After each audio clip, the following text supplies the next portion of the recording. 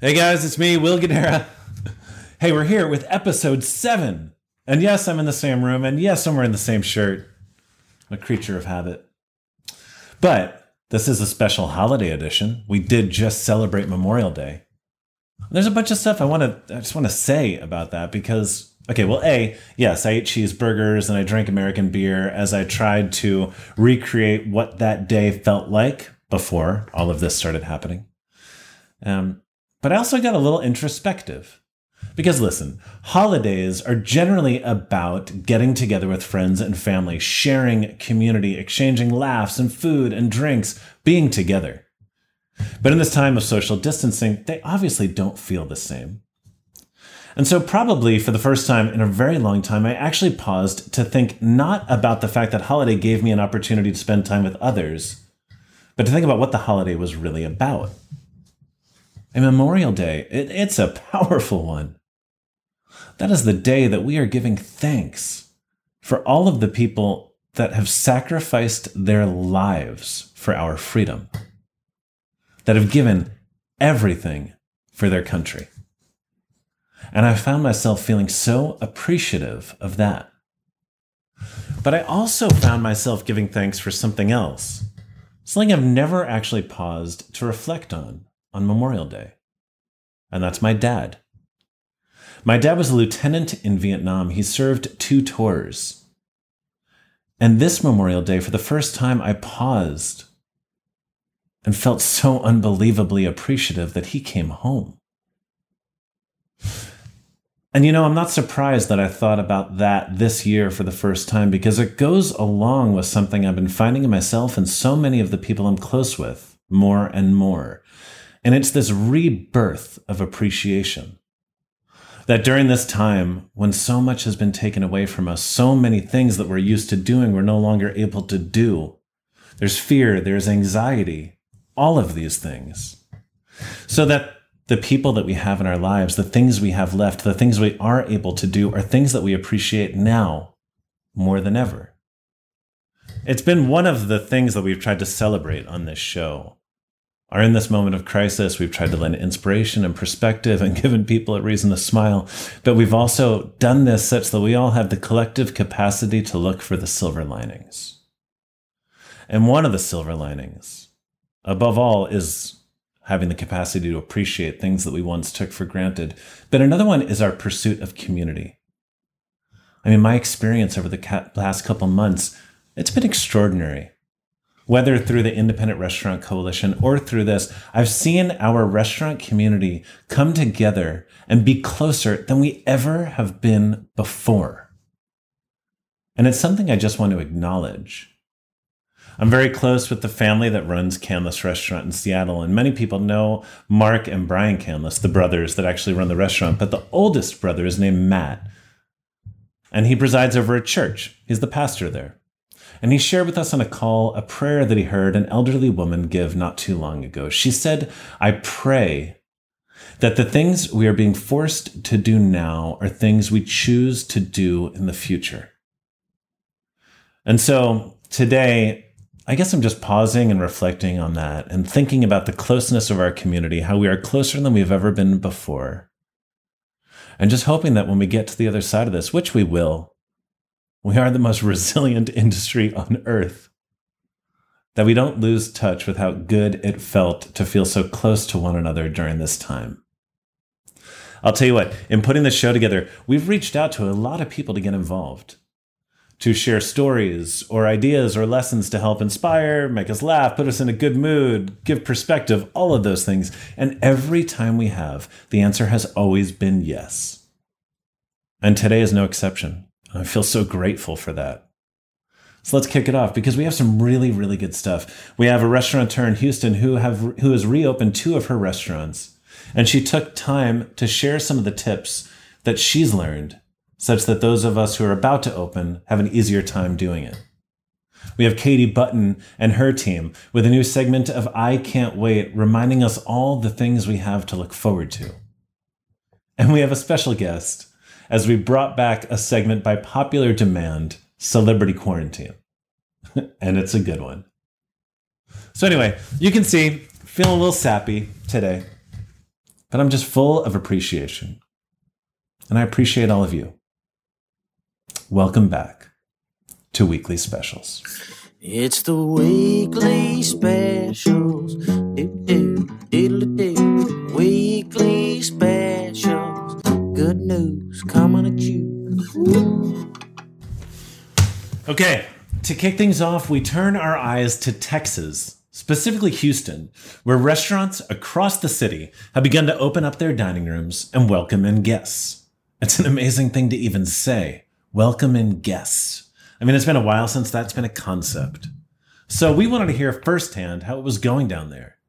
To that end, I'm happy to introduce our new field correspondent, Tracy Vaught of H-Town Restaurant Group, to get her take. Now, Tracy has operated restaurants in Houston for more than 30 years, running 5 restaurants with her husband, Hugo Ortega, and she's seen some challenges before, but she's never dreamed on taking on one like this. Tracy just opened a couple of her own dining rooms earlier this month, and here she is to offer up some of her tips to others getting ready to do the same. Take it away, Tracy. Thanks, Will. My name is Tracy Vaught. I'm the president of H-Town Restaurant Group here in Houston, Texas. We have Backstreet Cafe, Hugo's, Caracol, and Sochi. And 2 of our restaurants are open and 2 remain closed. So I wanted to give y'all some tips about reopening that would have been helpful to me. One is that I would reduce and simplify your menu, your wine list, and your drink list. Put it in black and white on 8.5 by 11 paper. It'll be disposable, and that's what you want. That's safer.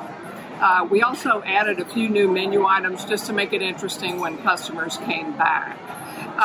Pay attention to delivery and to-go when you reopen your restaurant, because that has been what we've been living on up until the time that we reopen. So we want to keep that going strong, and we don't want to drop the ball on that. That was something that we struggled a little bit with. So now we have a manager that's over to-go and delivery, and we have a manager that's over sanitation and a manager that's over the service to the guests. So those are some things that I would do. Make sure to address your floor plan and your reservation system, because you're going to be opening at a 25 or 50% capacity. Outside, usually it's 6-foot spacing. So I would address that. Also, write a COVID-19 plan. Make sure that you have one for guests when they come in, tell them what you're doing, and also one for employees. You'll be taking their temperature when they arrive. You'll be asking them a questionnaire. Also, the sanitation team, make sure that you've got, sanitation stations throughout the restaurant, and that your employees understand what to do with masks and gloves and what's going on for that. And then get the word out. You're going to really need to, that's super important. Make sure Facebook, make sure Instagram, your email campaign, your website is so important. Maybe you'll be changing that even on a daily basis.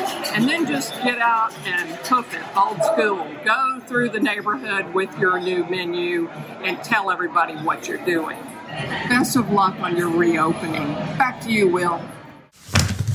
Thank you so much. That was amazing. And I can only imagine how busy you are. So we appreciate you taking the time. Truly. Now, we're going to Katie Button and her team for another segment of I Can't Wait, where we talk about all the things that perhaps we once took for granted and talk about how much we cannot wait to do them again. Katie, take it away. I can't wait to do it again. I can't wait to do it again. I can't wait to do it again. I can't wait to do it again. Whoop! I'm Katie Button with Cúrate and Button Co Bagels in Asheville, North Carolina. And I have spent my entire life thinking that I am an introvert, somebody who would rather be in a corner with a comfy pillow and a book than around people at pretty much any moment of my life. But I have learned that I desperately need people. I can't wait to get my restaurants back up and running, see them lively and vibrant with guests and staff and everybody kind of doing that nightly, daily dance that they do together. I also can't wait to get this guy, our charcoal grill, fired back up. I can't wait to get back to work for the ticket printer to go down during service.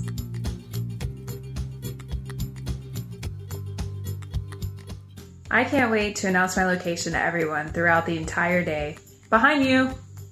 I know I speak for everybody when I say I can't wait to whistle CCR for 6 straight hours while I get work done saute.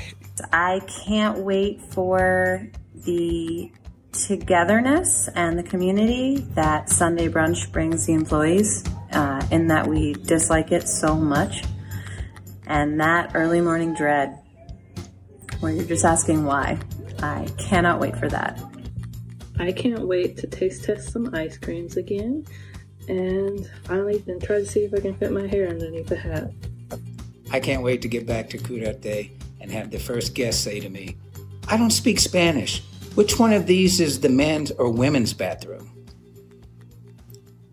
Either one, they're unisex. And now that you've heard from all of my staff, we miss them so dearly and really can't wait to see them again. I got nothing left. That's all we have for you this week. Happy Memorial Day to everyone. Thank you for giving me my weekly reason to shave. And we'll see you again next week here at Weekly Specials. It's the weekly specials. Do.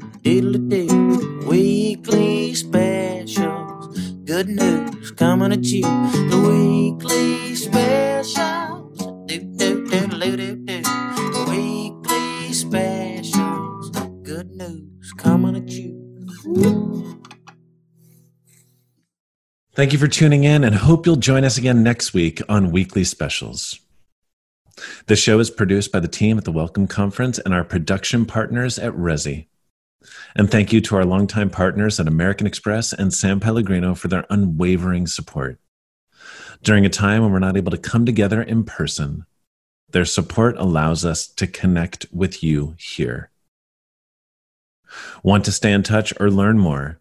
Visit us at welcomeconference.org or on Instagram at Welcome Conference.